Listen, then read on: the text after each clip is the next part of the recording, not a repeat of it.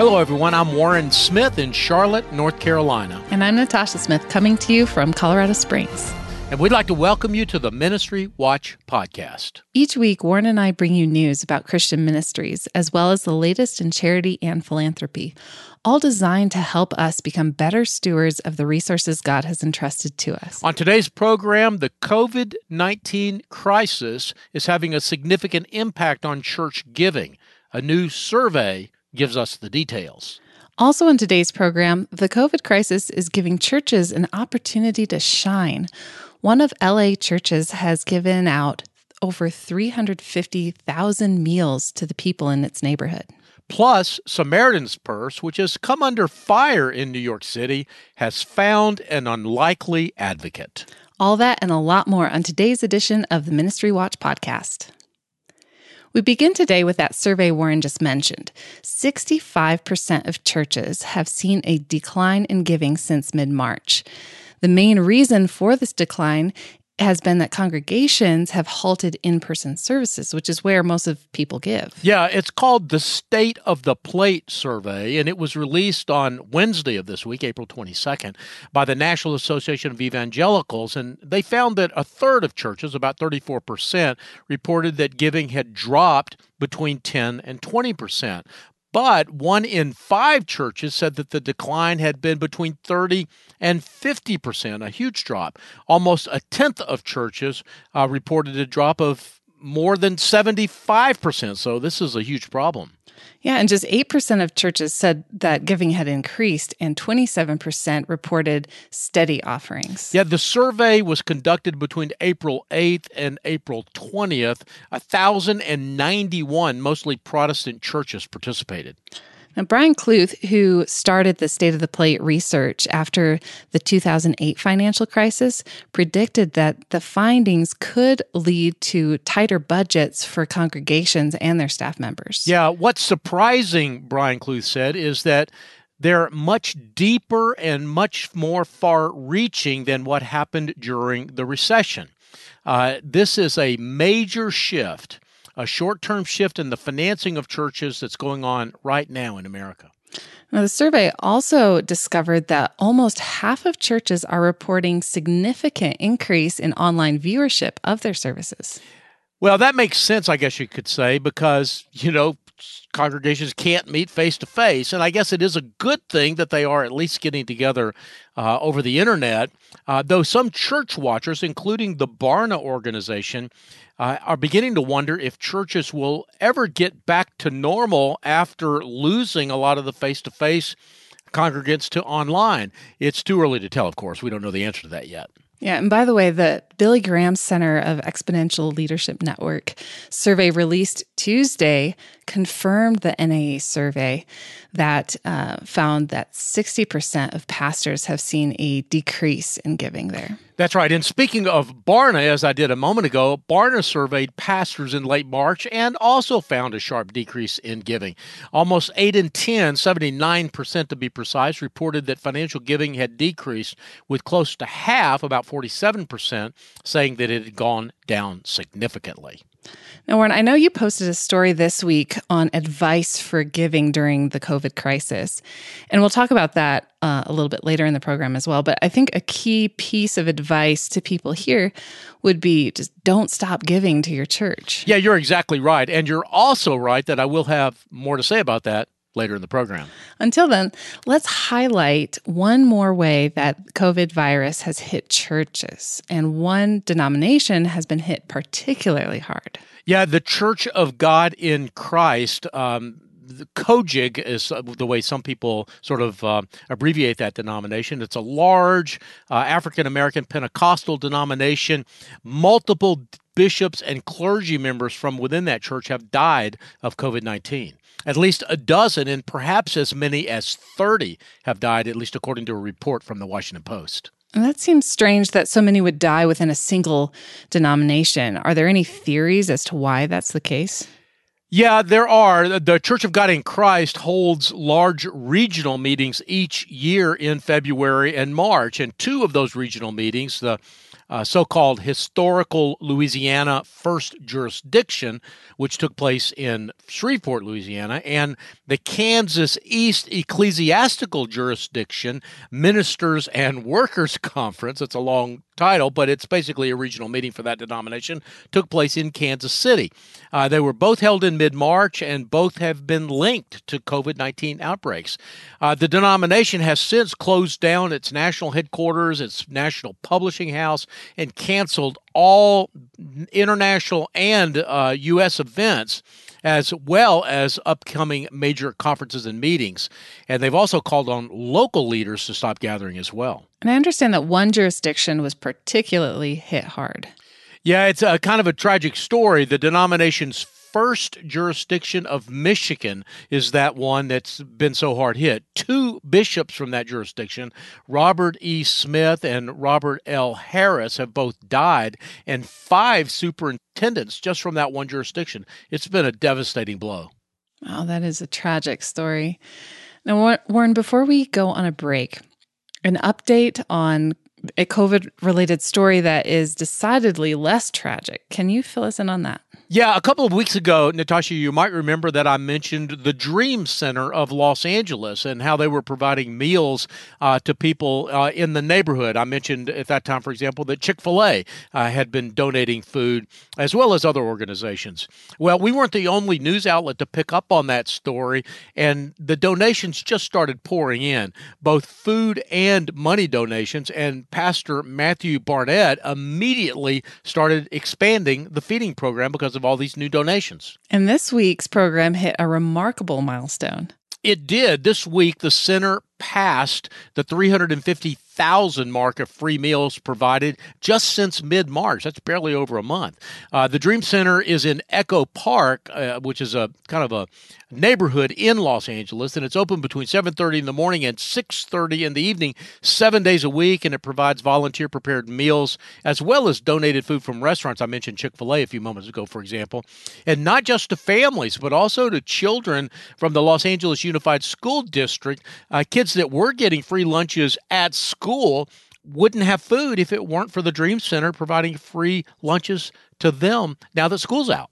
Wow, that is such a wonderful story and so encouraging during this time.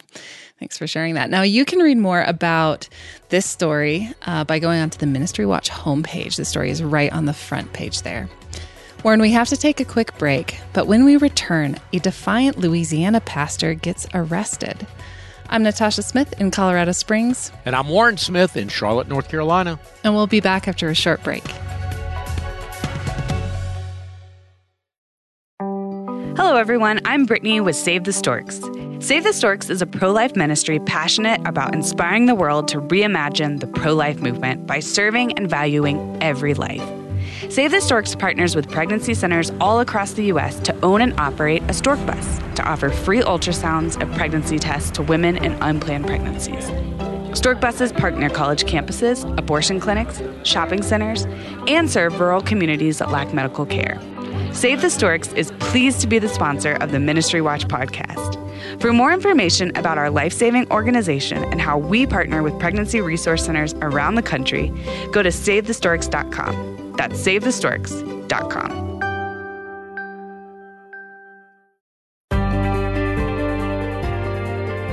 Welcome back. I'm Natasha Smith, along with my co-host Warren Smith, and you're listening to the Ministry Watch Weekly podcast. Up next is a story I promised you before the break, a story of a Louisiana pastor who has run afoul of the law by holding services in defiance of the local ban on mass gatherings. Yeah, he has run afoul of the law, but, that's just a misdemeanor, and this story is a whole lot more than that. In fact, it has something of a twist. Louisiana authorities arrested the pastor in central Louisiana, which is a suburb of Baton Rouge, the state capital, but he wasn't arrested for holding the mass gatherings, but rather on an aggravated assault charge. He admitted, in fact, that he drove the church bus towards a man who had been protesting his decision to continue holding the mass gatherings. The pastor's name, by the way, is Tony Spell, and the police department in Central, which, as I said, is a suburb of Baton Rouge, said that on a posting on their Facebook page that Spell, who's the pastor of a church called Life Tabernacle Church, had turned himself in on the aggravated assault charge and for improper backing of a vehicle. Officials said that Spell also had a few outstanding traffic tickets. Now, aggravated assault charges are pretty serious. Is the pastor going to get any jail time for that? Well, it's hard to know right now, but there are videos of the incident. And one of the videos shows the church bus making a sharp turn and then backing in the opposite direction of traffic on the shoulder to come to within just a couple of feet of where the protester was. Spell acknowledged in a telephone interview with a local TV station that he was driving the bus, that he was the man driving the bus. He also said that he wanted to get out and confront the protester, but his wife talked him out of it. Now, Warren, almost every week, Ministry Watch does an investigation into a single significant Christian ministry. This week, you focused on Andrew Wommack Ministries International. What did you learn? Well, we learned that the prosperity gospel preacher Andrew Wommack has become quite prosperous himself over the last few years. Now, a lot of our listeners who don't watch Christian television may not even know who Andrew Wommack is. Can you fill us in?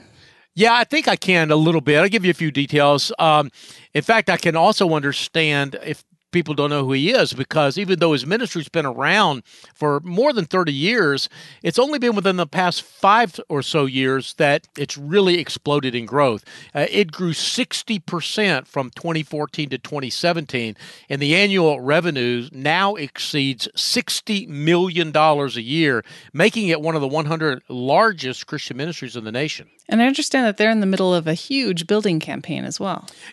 Yeah, they are. In fact, Natasha, they're not very far from you. You know, Colorado Springs is sort of a mecca for Christian ministries. Where Andrew Wommack Ministries is in a little town called Woodland Park, which is kind of to the west of Colorado Springs just a little bit.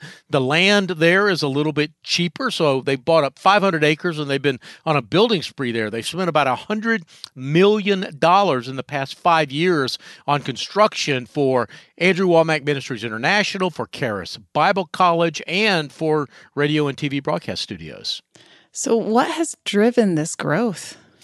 Well, I mentioned the radio and TV broadcast studios, and I would say that the TV in particular has been a big part of the growth. Wommack's Gospel Truth originally started as a radio program when it debuted in a single station in Childress, Texas in 1976. But in 2000, it added the TV broadcast version, and from there, both Wommack's audience and his donor list has just completely exploded. Has Wommack himself gotten rich in this process? Well, Wommack's personal wealth is difficult to confirm, but online sources put it between $10 and $12 million. According to the ministry's Form 990, which of course we here at Ministry Watch like to look at, Wommack and his wife Jamie make just under $500,000 a year. Now, Wommack once declared that he would never go into debt to build his ministry. The Ministry Watch investigation found that the ministry actually has quite a bit of debt. Yeah, he apparently somewhere along the line changed his mind about that. As they were building, it became necessary to add on. I'm really not sure of the reasons. All I know is that the 2018 balance sheet said that the mortgages and the notes payable had grown about 500%, from $3.5 million to $15.5 million in the space of a single year. And over that same period, the total liabilities more than doubled, from $11 million to more than $24 million. That all is quite interesting. Is there anything in this that's unethical or illegal? Well, probably not, but the ministry just went through a significant corporate reorganization that will likely make it a lot harder in the future to figure out what's going on financially there. It's also important to note that tens of millions of dollars go out of the ministry to builders and media companies that are for-profit organizations, and we can't see into these organizations at all. One of those organizations, for example, is a company owned by Kenneth Copeland's brother-in-law. Kenneth Copeland is another prosperity gospel preacher who, by the way, is starting a new church right by Andrew Wommack's 500-acre compound. Now, all that said, Ministry Watch has not issued a donor alert for this ministry, but we are definitely still going to keep a close eye on it. Now, Warren, we have to take another break, but when we return, the Ministry Watch COVID giving guidelines and an unlikely champion for Samaritan's Purse. I'm Natasha Smith with my co-host Warren Smith. More in a moment.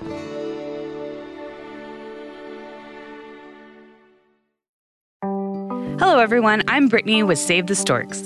Save the Storks is a pro-life ministry passionate about inspiring the world to reimagine the pro-life movement by serving and valuing every life. Save the Storks partners with pregnancy centers all across the U.S. to own and operate a stork bus to offer free ultrasounds and pregnancy tests to women in unplanned pregnancies. Stork buses park near college campuses, abortion clinics, shopping centers, and serve rural communities that lack medical care. Save the Storks is pleased to be the sponsor of the Ministry Watch podcast. For more information about our life-saving organization and how we partner with pregnancy resource centers around the country, go to SaveTheStorks.com. That's SaveTheStorks.com.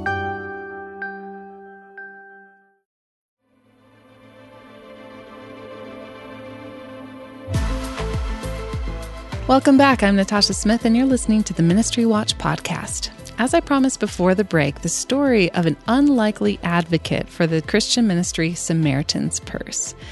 As you may remember from last week, Samaritan's Purse was set up a temporary hospital in Central Park. And you might think that help would be welcome, but a lot of New Yorkers have criticized Samaritan's Purse because of its biblical positions on issues like life and marriage. But one liberal New Yorker has reached out to Samaritan's Purse, and he's become an unlikely ally. In fact, created a bond with the organization. Yeah, Whitney Tilson and his wife, Susan, were out walking their dog early one Sunday morning when they noticed workers unloading trucks and stacks of blue tarps in the East Meadow of Central Park, right outside their Fifth Avenue apartment building. So later that afternoon, Whitney Tilson saw some white tents rising up out of the ground bearing a name that he had never heard of. Samaritan's Purse.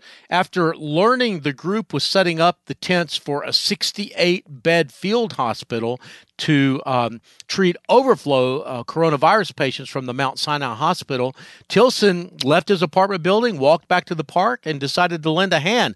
That was 4 weeks ago, Natasha, and he's not given up. I mean, he continues to work. Over the course of the last 4 weeks, Tilson, who says he's not a religious person and said he had never heard of Franklin Graham or Samaritan's Purse, has become one of the field hospital's most dedicated volunteers and champions. He even has his own name tag. And he even recruited his 3 daughters to join him.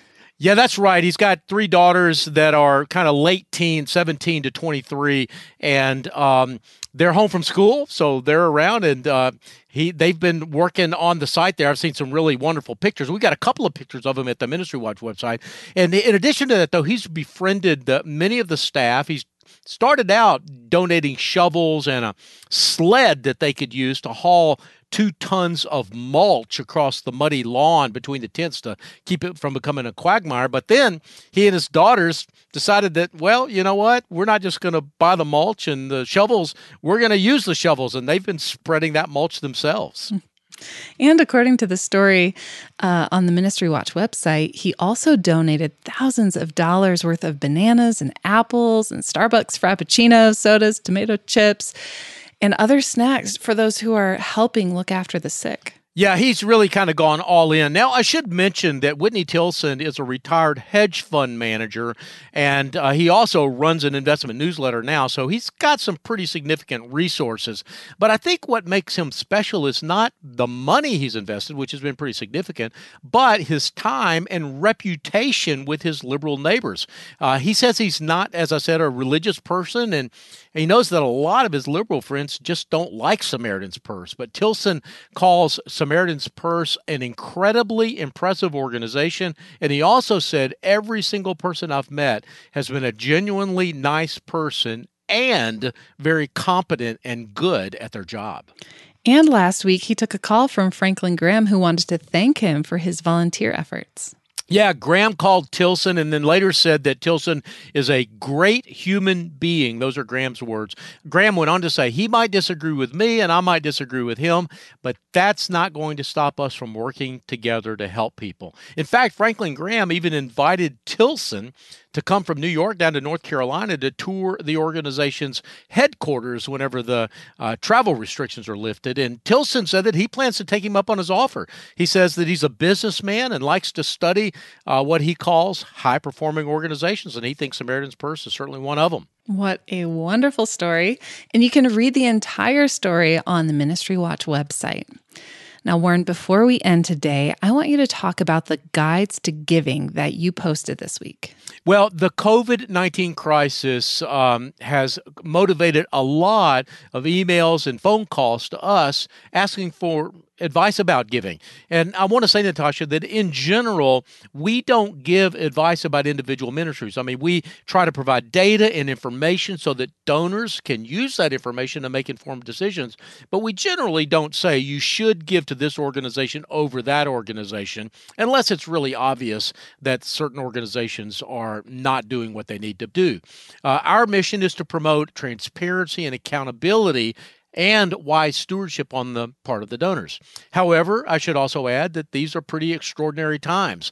Normal giving patterns have been disrupted. We've already talked about how churches are having a lot of trouble with, kind of keeping their dollars flowing and their budgets fully funded.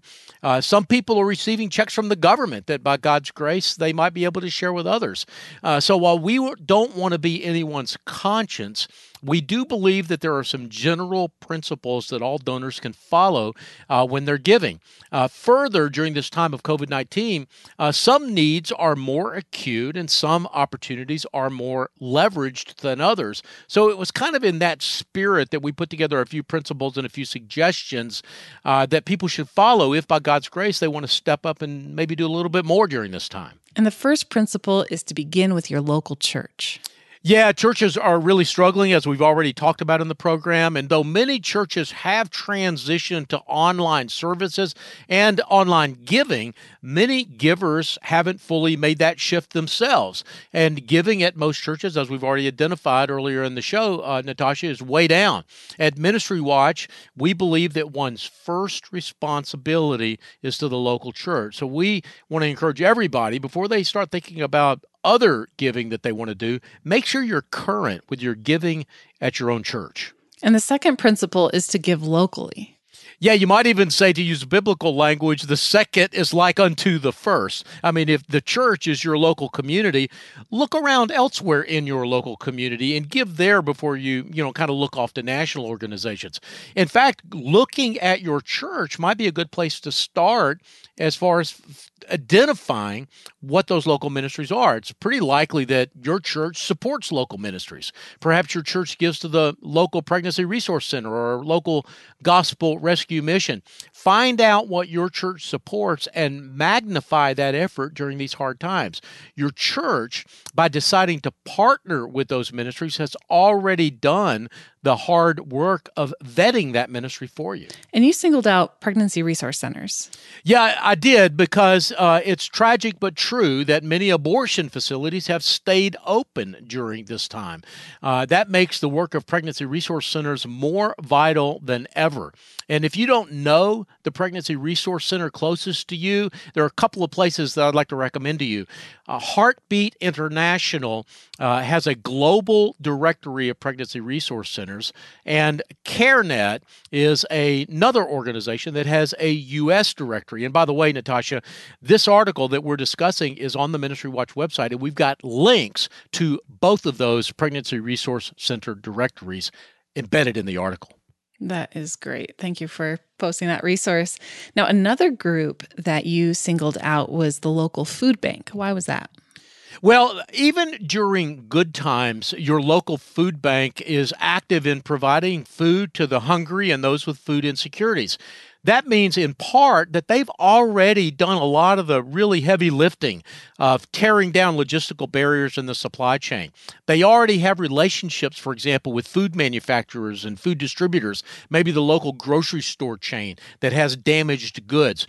all of that stuff is already in place. These food banks have a very efficient method of getting food to people who need the food, and they're able to get that food often either for free or at steeply discounted rates.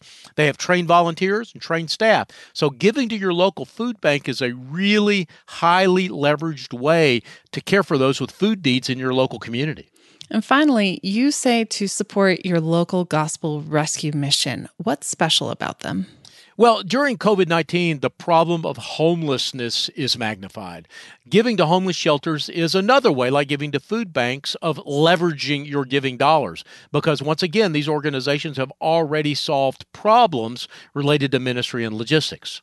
However, it's important to note that not all homeless shelters are created equally. Yeah, an organization that attempts to solve physical and material brokenness without also including a spiritual component to its healing work is ultimately destined to fail. And that's why we strongly recommend giving to the Christ-centered organizations that are a part of the Association of Gospel Rescue Missions. At least that's what it's historically been called. Now it's called the City Gate Network. The City Gate Network has more than 300 member organizations. I know there's one here in Charlotte, and I also know there's one in Colorado Springs where you live, Natasha. If you want to find the one that's closest to you, once again, go to the Ministry Watch website, click on the story that we're talking about, and we've got a link to their directory right there in that story. And there's more great advice in the article Warren posted this week. Just go to ministrywatch.com to see the complete article. Yeah, along with that article is a list of ministries that receive both an A transparency grade from Ministry Watch plus a 4 or a 5-star rating for financial efficiency. And if you'd like to read more about the stories we discussed on today's program, just go to ministrywatch.com and you'll find most of the stories right on the front page. If they're not there, or if you want to dig around in the Ministry Watch archives for hundreds of articles and other great resources, use the search engine, which you can find on the front page, to find what you're looking for. Also, before we go, Natasha, I want to mention that we've seen significant growth in the number of listeners to the podcast over the past 2 weeks. So I know we have a lot of new listeners, and I just want to say welcome to you. If you like what you've heard, I hope that you'll be with us each and every week, and I also hope you'll tell a friend. And by the way, don't forget to rate the podcast using your podcast app. It's absolutely free. It only takes a few seconds. And because of the way search algorithms work, it really helps us out a lot. Our producers for today's program are Rich Rosel and Steve Gandy. We get database and other technical support from Kathy Goddard, Stephen DuBarry, and Casey Sedeth. Writers who contributed to today's program include Christina Darnell, Yonette Shimron, Jack Jenkins, Steve Raby, Warren Smith, and Ann Steich. I'm Natasha Smith in Colorado Springs. And I'm Warren Smith in Charlotte, North Carolina. And you've been listening to the Ministry Watch podcast. May God bless you.